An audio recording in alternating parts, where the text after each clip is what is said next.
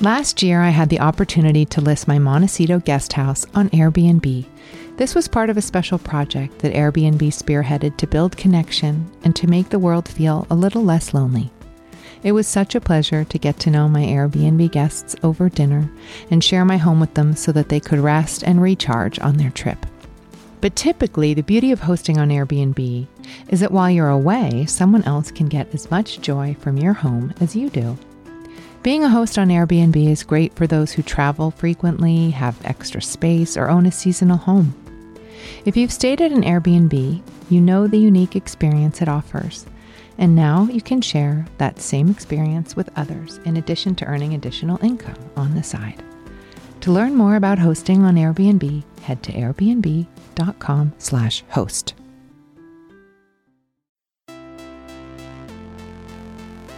When you are pioneering anything or introducing new ideas to the culture, you get criticized. You do? Yeah. Did you hear about that? I didn't find the one. I found someone I respected, and we made it the one. In a sort of longing kind of view of love, people understand each other as if by magic. Nothing in itself is addictive on the one hand. On the other hand, everything could be addictive if there's an emptiness in that person that needs to be filled. I now know that nobody changes until they change their energy. And when you change your energy, you change your life. I'm Gwyneth Paltrow. This is the Goop Podcast, bringing together thought leaders, culture changers, creatives, founders and CEOs, scientists, doctors, healers and seekers, here to start conversations, because simply asking questions and listening has the power to change the way we see the world. Here we go. Today I'm sharing one new conversation from our In Goop Health Wellness Summit. It's with Jay Shetty, the New York Times bestselling author of Think Like a Monk, who joined me on stage at the end of the night. Jay is also a beloved coach and a former monk, and he has beautiful stories about his time living in an ashram. While many people can talk eloquently and abstractly about finding purpose, Jay's rare gift is that he's able to inspire and teach us through practical insights. Jay believes that the most significant relationship you can have is with yourself, and that knowing ourselves intimately gives us more grace to engage with others and the world around us. In this conversation, we talked about redirection, finding stillness in discomfort, using meditation as a self-litmus test, and the value of gratitude when shared with someone else. Let's get to my conversation with Jay Shetty. I'm so happy to see you. So nice to see you. Thank you for having me. I didn't know if you were going to make it after all those Diwali parties that I tell you.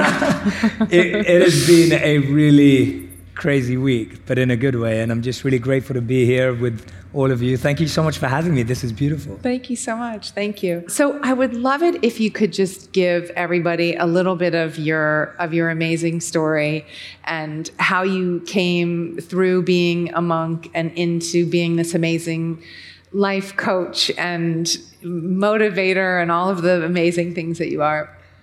So I was born and raised in London, and I grew up in a family where I had three options: to be a doctor, a lawyer, or a failure. and I chose the third option.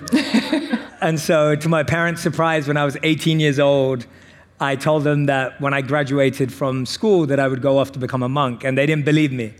They were just like, yeah, sure, it's a phase. And so when I was 18 years old, I was invited to an event at my university, and it was somewhat similar to this, in the sense that the event was around introducing people at university to thinkers, thought leaders. I know you've had an incredible lineup of guests this evening, and I went along because my friends promised me that we would go to a bar afterwards. I didn't want to go to this event. And I said, as long as we go to a bar afterwards, I'll come and hear this monk or whatever you want me to hear. So I went along to this event, and this monk was speaking, and I went there expecting nothing. But I walked away feeling like I'd completely found a new path in life, because the monk was speaking about selflessness and service and using our time to have an impact in the world. So when I graduated, I traded my suits for robes. I lived on the floor. All my possessions fit inside a gym locker. We meditated for 4 to 8 hours a day, and I lived that life for 3 years. And then at the end of it, there were two things, and the fast version is my teachers said to me that they felt that it was time for me to go on and share what I'd learned. It was one of those "it's not you, it's me" conversations. I basically got kicked out of being a monk. So my parents were like, "You failed at this too?" And when I came back, which was now 8 years ago, I really, really saw a world in which everything I'd learned, I felt had so much of a space in these busy, hectic, chaotic lives. And I had no idea how I was going to try and share what I'd learned, but I started and took a few steps, and then, here we are today, where I've been really fortunate and feel really grateful that I've been able to work with so many incredible people. I've been able to connect with so many beautiful humans. I've been able to connect with so many of you that I bumped into today as well. And I think that it all started because I met someone who changed the trajectory of my life. And had I not met him, then I wouldn't be here today.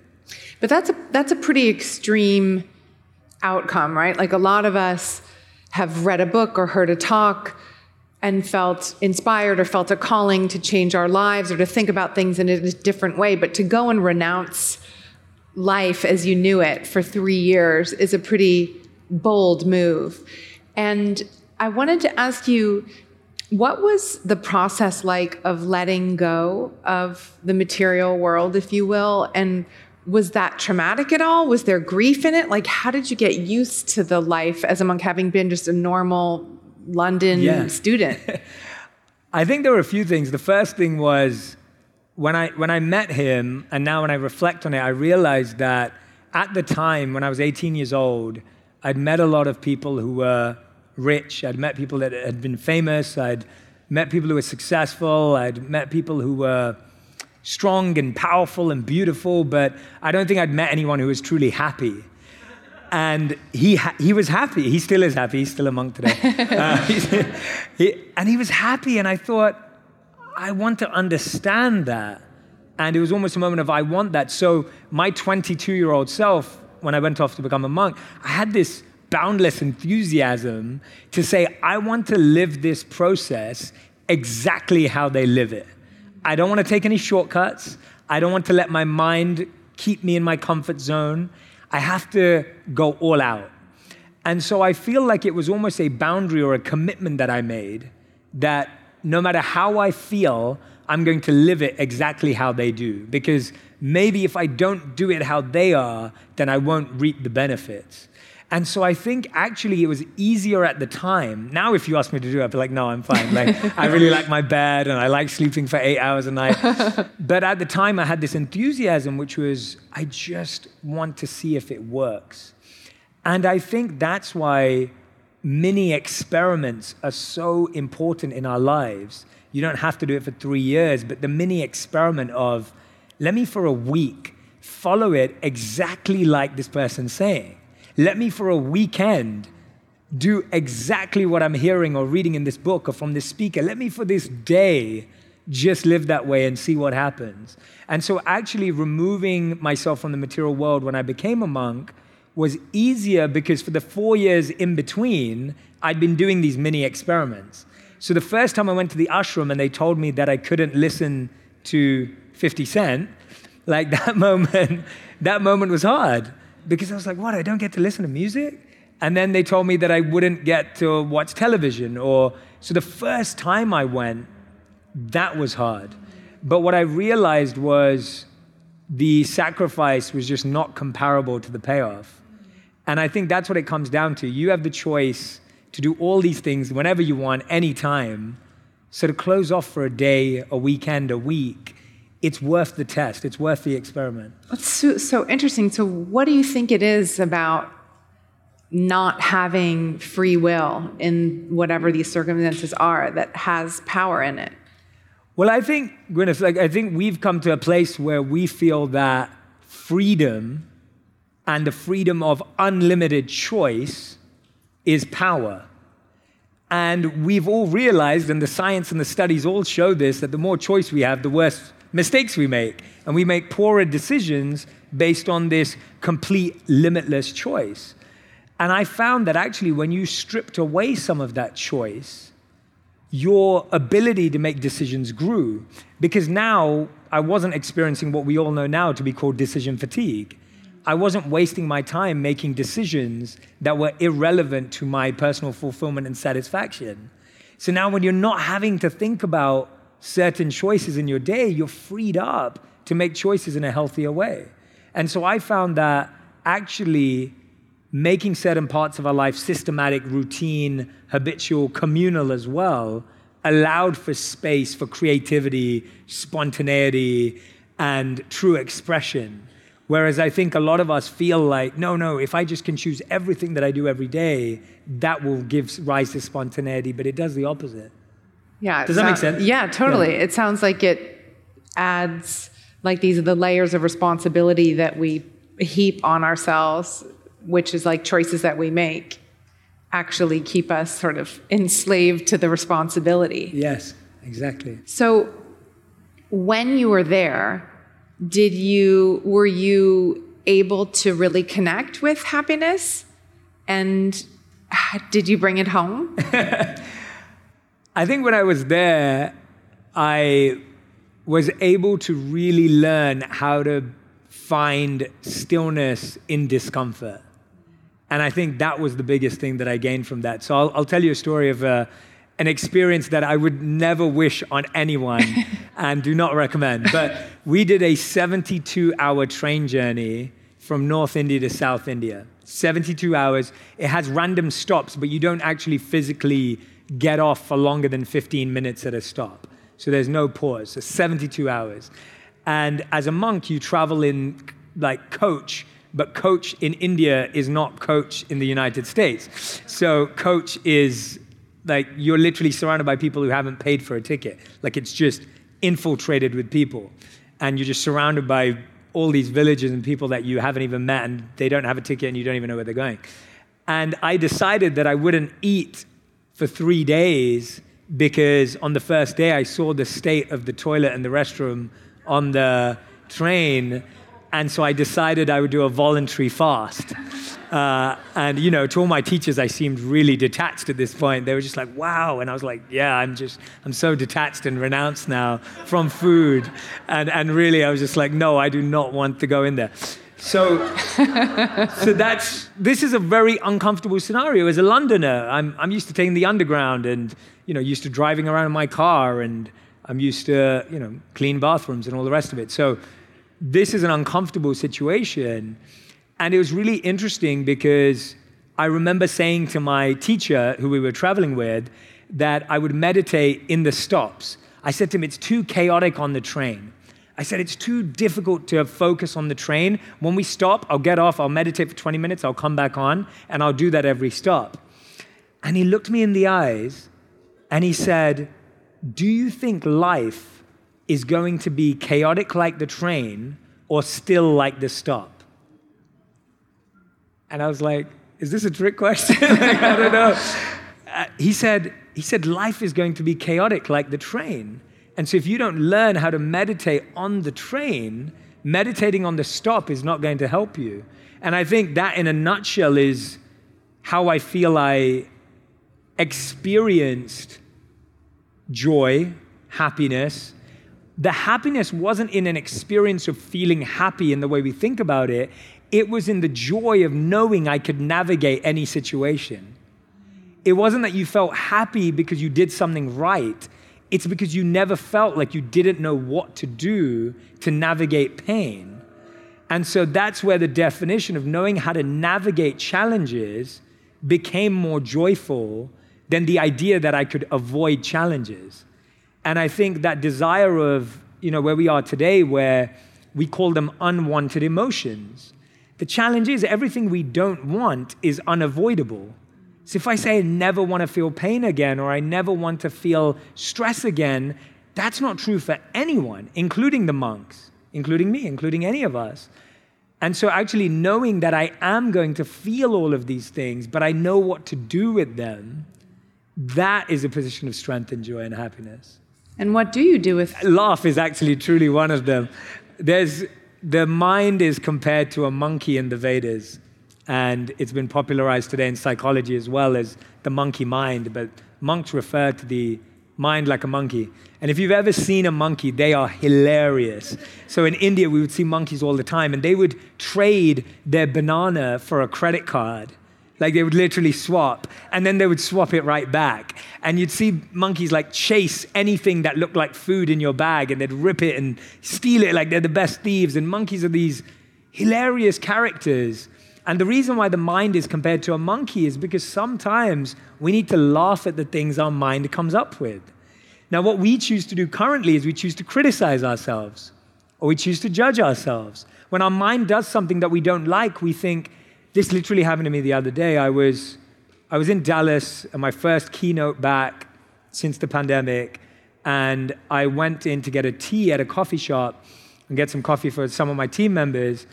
And I was waiting there, and I went to the front, and the barista was serving us, and she made a mistake in how much change she gave me, and I didn't notice, actually. I was like, oh, thank you so much. And I was about to walk out, and literally, as I was just about to turn, she said, I'm the worst. She just stopped and I said, are you okay? And she said, oh, I just gave you the wrong change. I'm the worst. I'm so sorry. And I was like, and I literally looked her in the eye. I said, you're not the worst. You're a human. You made a mistake. It's okay. It's fine. Like, you're wonderful. Thank you for noticing. And then she gave me the right change, and I left. And I was just thinking, wow, like she saw the monkey mind make a mistake, and she judged herself. She criticized herself. And so the first thing we have to do is honestly switch critiquing for laughing. Laugh when the monkey mind makes his mistake. When your mind tells you something that genuinely is not true, allow yourself to laugh. Allow yourself to see it with a bit of humor. And when you start to see that, you start to notice that when you don't take the mind so seriously, it doesn't have that much of a serious effect on you. Moving on from that, sometimes our emotions are a bit more deeper, and it's hard to laugh at them. They're more painful than that. And I find that, again, in that scenario, our desire is to, push them under the carpet, lock them in a door, force them away. And actually, in those moments, understanding that, accepting that emotion, and recognizing that, knowing that it's going to be there, it's almost like the weather. If I always say I don't want it to rain, I never want it to rain, and then it rains, now I'm scared, I'm unprepared, and I'm stressed. Whereas if I accept that it's going to rain, I get time to go and pack my umbrella and my raincoat. And so I think it's about developing the umbrella and the raincoat. And for our emotions, the umbrella is community, and the raincoat is our tools and our habits and our practices of reflection that help us break them down. Last year, I had the opportunity to list my Montecito guest house on Airbnb. This was part of a special project that Airbnb spearheaded to build connection and to make the world feel a little less lonely. It was such a pleasure to get to know my Airbnb guests over dinner and share my home with them so that they could rest and recharge on their trip. But typically, the beauty of hosting on Airbnb is that while you're away, someone else can get as much joy from your home as you do. Being a host on Airbnb is great for those who travel frequently, have extra space, or own a seasonal home.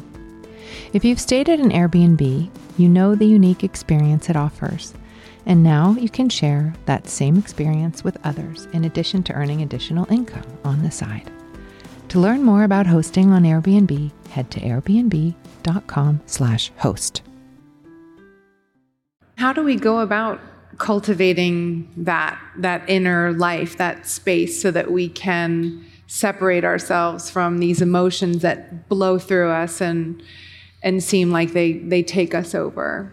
I genuinely believe that we all have to have a foundation of our daily routine that gives us the feelings we want. So the challenge is that we're surrounded by a day where we don't get the feeling we want. And that's what we consider to be a bad day. I didn't get what I wanted, therefore today's a bad day. And actually in that moment, instead of wanting a good day, if we start by creating a foundational set of habits and activities that can set us up for that day, the healthier we are. So I'll give you an example. 80% of us, studies show, wake up to our phones first thing in the morning. So we see our phones before we see our partners and our kids, and we see our phones lasting at night after we see our partners and our kids. And so our phone gets more face time than the people we love. And when I think about that, I think to myself, when you wake up to the phone in the morning, you wake up to notifications, negativity, news, and noise. And these 4 things make you feel like you're starting your day at the bottom of a ladder, and now you're spending the day catching up to yourself. Whereas if your day started with 4 key habits of thankfulness, inspiration, meditation or mindfulness, and exercise, you're now starting your day at a +4, and now even if the rest of the day is challenging, you still end up at a +2 or a +1. And so I like to set myself up by saying, what are the habits that I can practice today that are going to make me feel like my day is going in the right direction? And they are truly simple. Thankfulness takes 30 seconds. Here's the best way to practice it. I don't recommend a gratitude journal. I don't recommend writing it down. I recommend expressing it, making it specific, and personalizing it. Send a text, send a voice note, send an email, send a message to someone that you're grateful to for the next 7 days. Send them a message and make it really specific. Don't just say, thank you, GP, for this wonderful event. Not good enough. Say thank you for the amazing decor. Thank you for the incredible experience. Thank you for what this felt like, looked like, what it smelled like. Like, share the depth of how that experience was for you. If you do that, gratitude actually has the ability to boost your immune system. It has the ability to shift your perspective and boost your mood. But if you do it in a way of, I'm grateful for the air, I'm grateful for my kids, I'm grateful for my job, that doesn't have that impact and effect. Because it stays with you. Because it stays within you, and gratitude is meant to be shared. It's a gift that you get to give someone else. Inspiration's a big one for me. It's at one point in my life, I remember listening to, apart from the monks, but listening to Steve Jobs' Stanford commencement speech every day for 9 months in a row.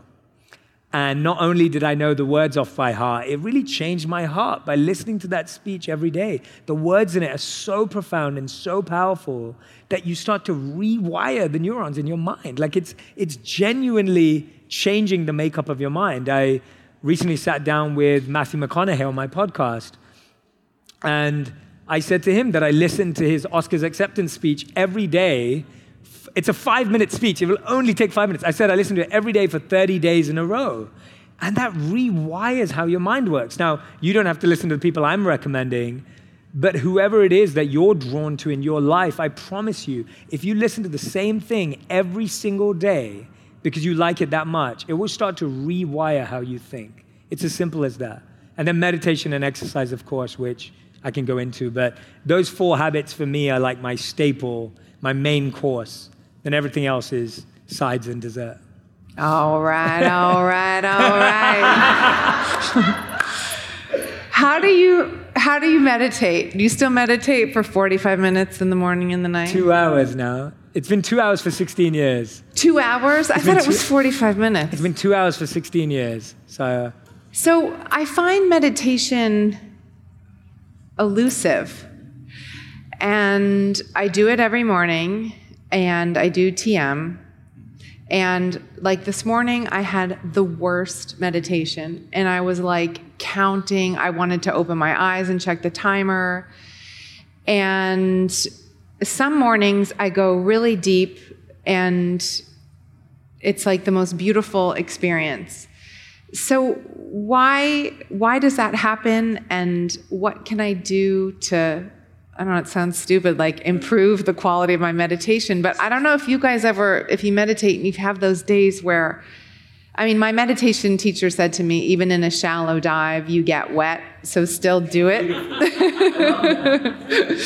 But I was just wondering, like, do you have these euphoric, deep meditations every day for 2 hours? I love that. How many people in the room meditate regularly?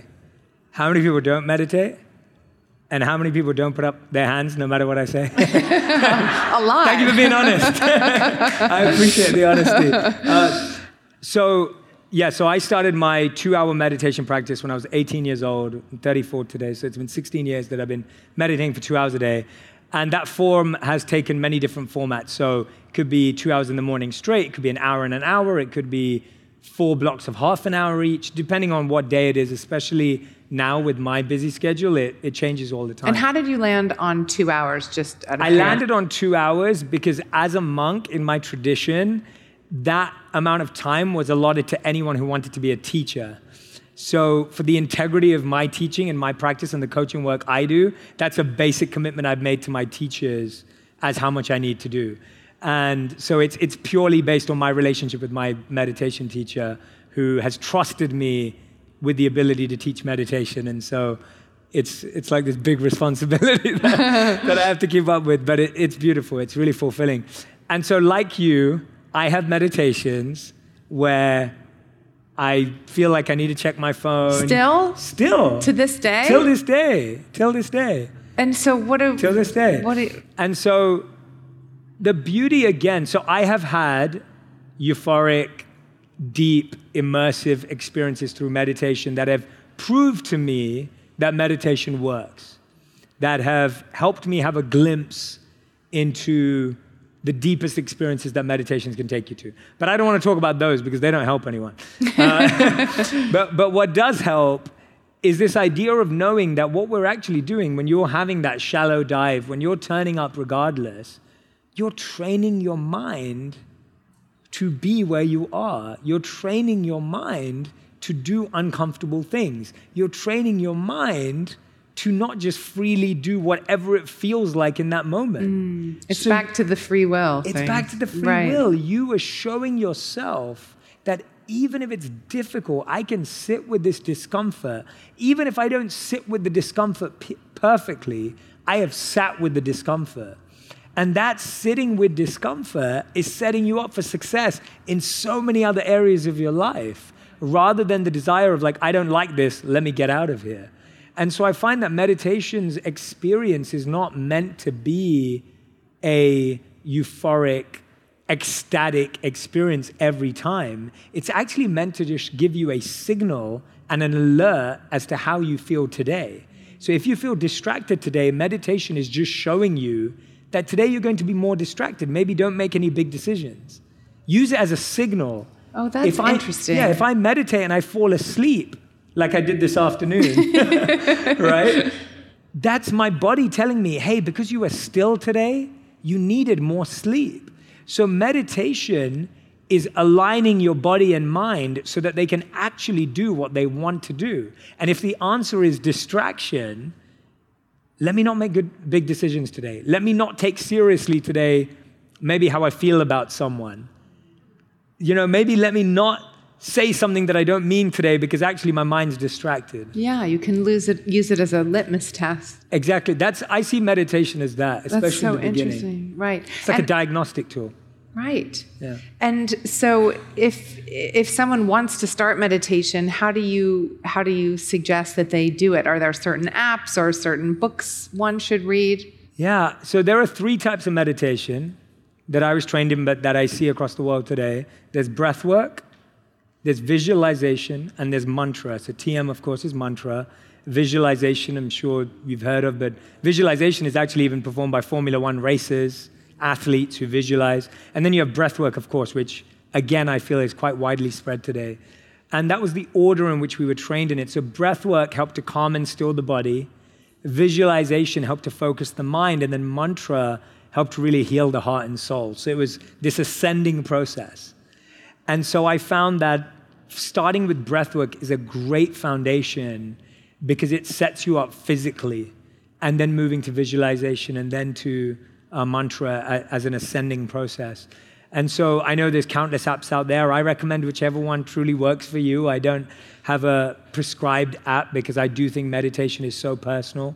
But I would definitely start with the breath and then experiment with visualization and mantra as well. And the power of mantra is phenomenal because hearing the sound, even if whispered, we all know that sound transports us. We can hear a song that we grew up to and you're transported back. You can hear a sound that you don't like and you're already feeling emotions that you don't like. And so the power of sacred sound or spiritual sound is to transport you. And so mantra is my chosen form of meditation too, and it's, in my opinion, the most powerful for those deep experiences within. But I feel breathwork and visualization are the launch pad for that type of meditation. You said that you fell asleep during your meditation today, and it just reminded me that, so the theme of this has been dreams, sort of following your dreams.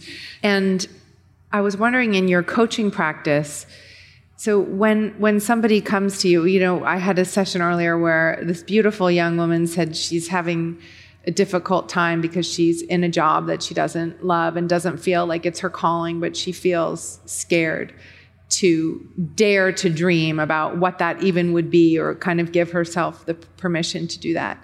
So in your coaching practice, what would you say to her, and what would you say in terms of finding that, like, is that manifestation? Is that, like, how do you start to connect with those ideas of who you could be in your next iteration? Yeah, so I can relate to that.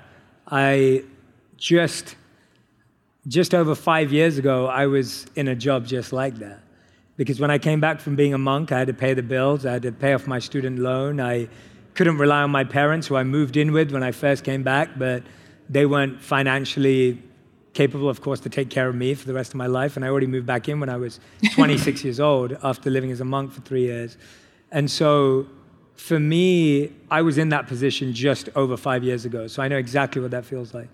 And what I'd say to that is the first step is learning to appreciate where you are. Because if we can't appreciate where we are, we will never appreciate where we get to. And that is just the truth. Anyone and everyone. Someone could say, well, you know, I'm running a great business, but only when I exit will I really feel happy. Or someone may say, I'm, you know, building this brand, but only when we work with this partner will I feel satisfied. And I feel that we're constantly in any scenario postponing our feeling of joy and success and happiness. And so for me, when I was in this corporate job, my goal was, how can I appreciate where I am? And the only way to appreciate where you are is asking yourself, what can I learn here that might be useful for later? And if I look back and I honestly ask myself, so many of the skills that I learned in that job over 5 years ago are huge parts of my business, my ventures, my work today, that if I didn't have that experience, I'd actually be really bad at what I do today, and I wouldn't have the skills that I do. So I think there is an honoring of where we are, because something in your life has brought you there. And I often say to people, like, you're exactly where you need to be. And we're scared of accepting that because we're like, well, I don't like being here, but that's because we don't see it as part of our story. So focus on, what can I learn in this job? Maybe it's networking. Maybe it's sales. Maybe it's connecting with different people from different backgrounds.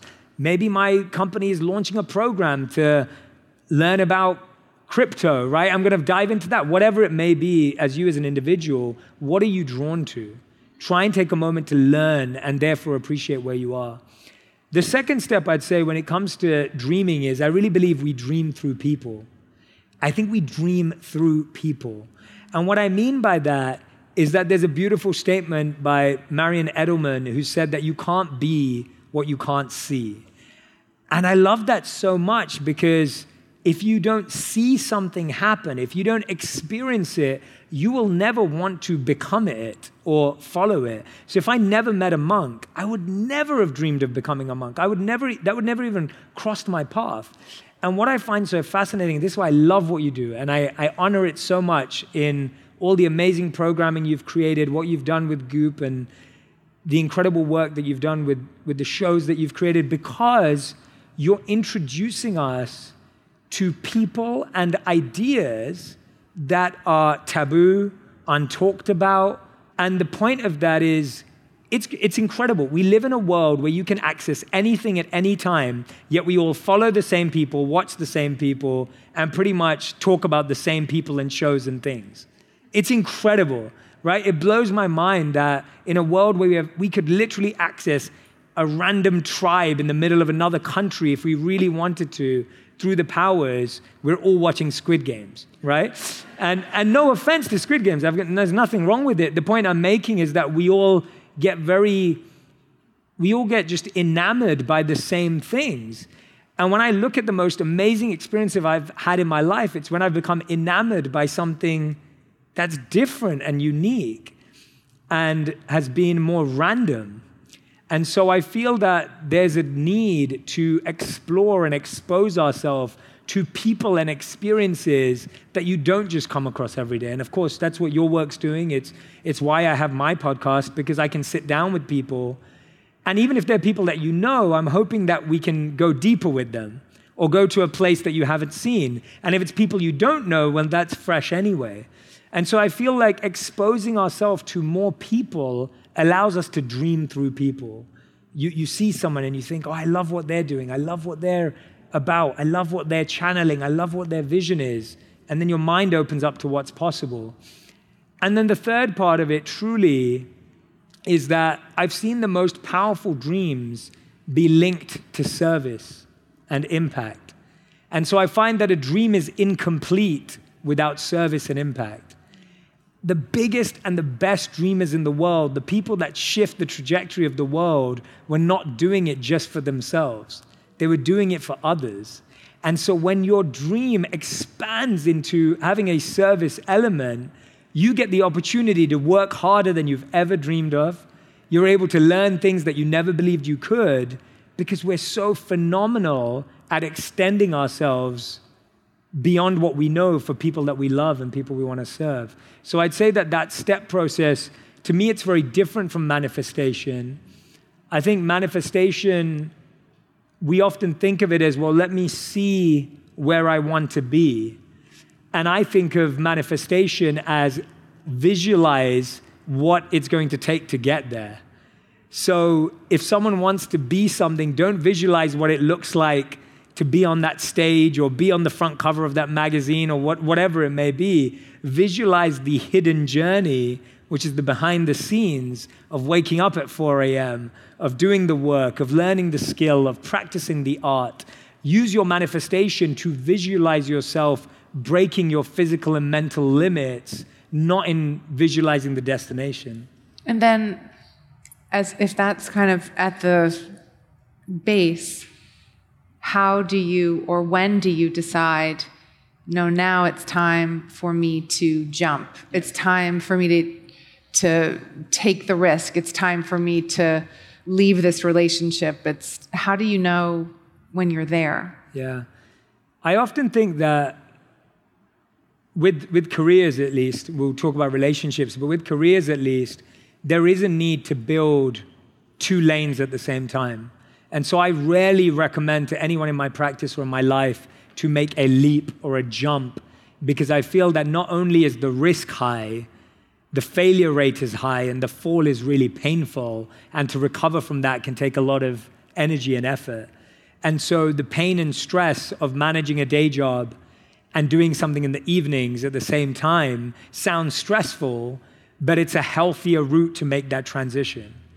And the day you make the switch, at least in careers to start off with, is the day that you feel you've created enough momentum in this new space where it can now push you and carry you forward. If you make that switch too early, you can actually do a disservice to yourself where now you feel like you're still playing catch up. And so I often ask people, build something that's at least half of where you're at right now financially so that you can make that leap over. And I've had plenty of clients who've done that, who I've been working with a client for the last 5 years, and within 2.5 years was when he decided to quit his job in law to move over to the work he's in now. And he's already, within 2.5 years, he'd made 50% of what he made as a lawyer. And then the next 2.5 years, this year, he has the opportunity to replace that completely. So I always feel that the financial part is the hardest part. And so I feel like if you've replaced 50%, that's a healthy time. With relationships, the time to leave is really when you feel you're no longer growing. You know, when you feel that you're not growing, when you feel like you're not becoming the best version of yourself, when you feel like you're not moving in the direction you want to be moving in, not because the other person's helping you move or not, you just feel that you're carrying so much negative or toxic energy that you feel stuck, that's when you need to shift and make a move. And so that's a much more emotional transition. It's a much more difficult and painful transition. And so it should not be, again, done in a rush. I don't believe in fast, big jump decisions. I don't think that that's what works best. Usually as humans, we do better with incremental, small changes than we do with these big, huge decisions. And anyone who you notice has made a big decision in their life, I promise you, they sat there and thought about it for 365 days, right? You make a decision in a day, that's what it looks like, but really that decision was made over 365 days. And so allow yourself that grace and space to slowly develop your reasoning for that big decision over time and then make that decision. Don't feel rushed or forced to make it faster. Yeah, develop the relationship with yourself as your... I mean, that's the heart of it. I promise you the relationship you have with yourself will always be the best relationship you could ever have in the world. I agree. I really mean that. It is such a joy to be present with yourself and to fall more in love with yourself. And the truth is that no one will ever love you the way you want to be loved apart from yourself, because no one else can know you that intimately. And even if you try and articulate to someone who you are and what you're like and what you love and what you need, they're coming with so much of their own background and baggage and their own challenges and pain and likes and dislikes that it's really hard to translate that. So I'm not saying it's not possible to have meaningful relationships. It's just harder to expect that from anyone else. And actually that gives you more grace for them too. It helps you receive more of them and you see it as a addition and extension to the love you have for yourself. So glad you added that. Jay, thank you so much. It's always such a pleasure. Thanks for listening to my conversation with Jay Shetty. I hope you'll pick up a copy of his book, Think Like a Monk, and tune into his podcast, On Purpose. Thanks for tuning in. This has been a presentation of Cadence 13 Studios. I hope you'll listen, follow, rate, and review all of our episodes, which are available for free on Apple Podcasts, Spotify, Odyssey, or wherever you get your podcasts.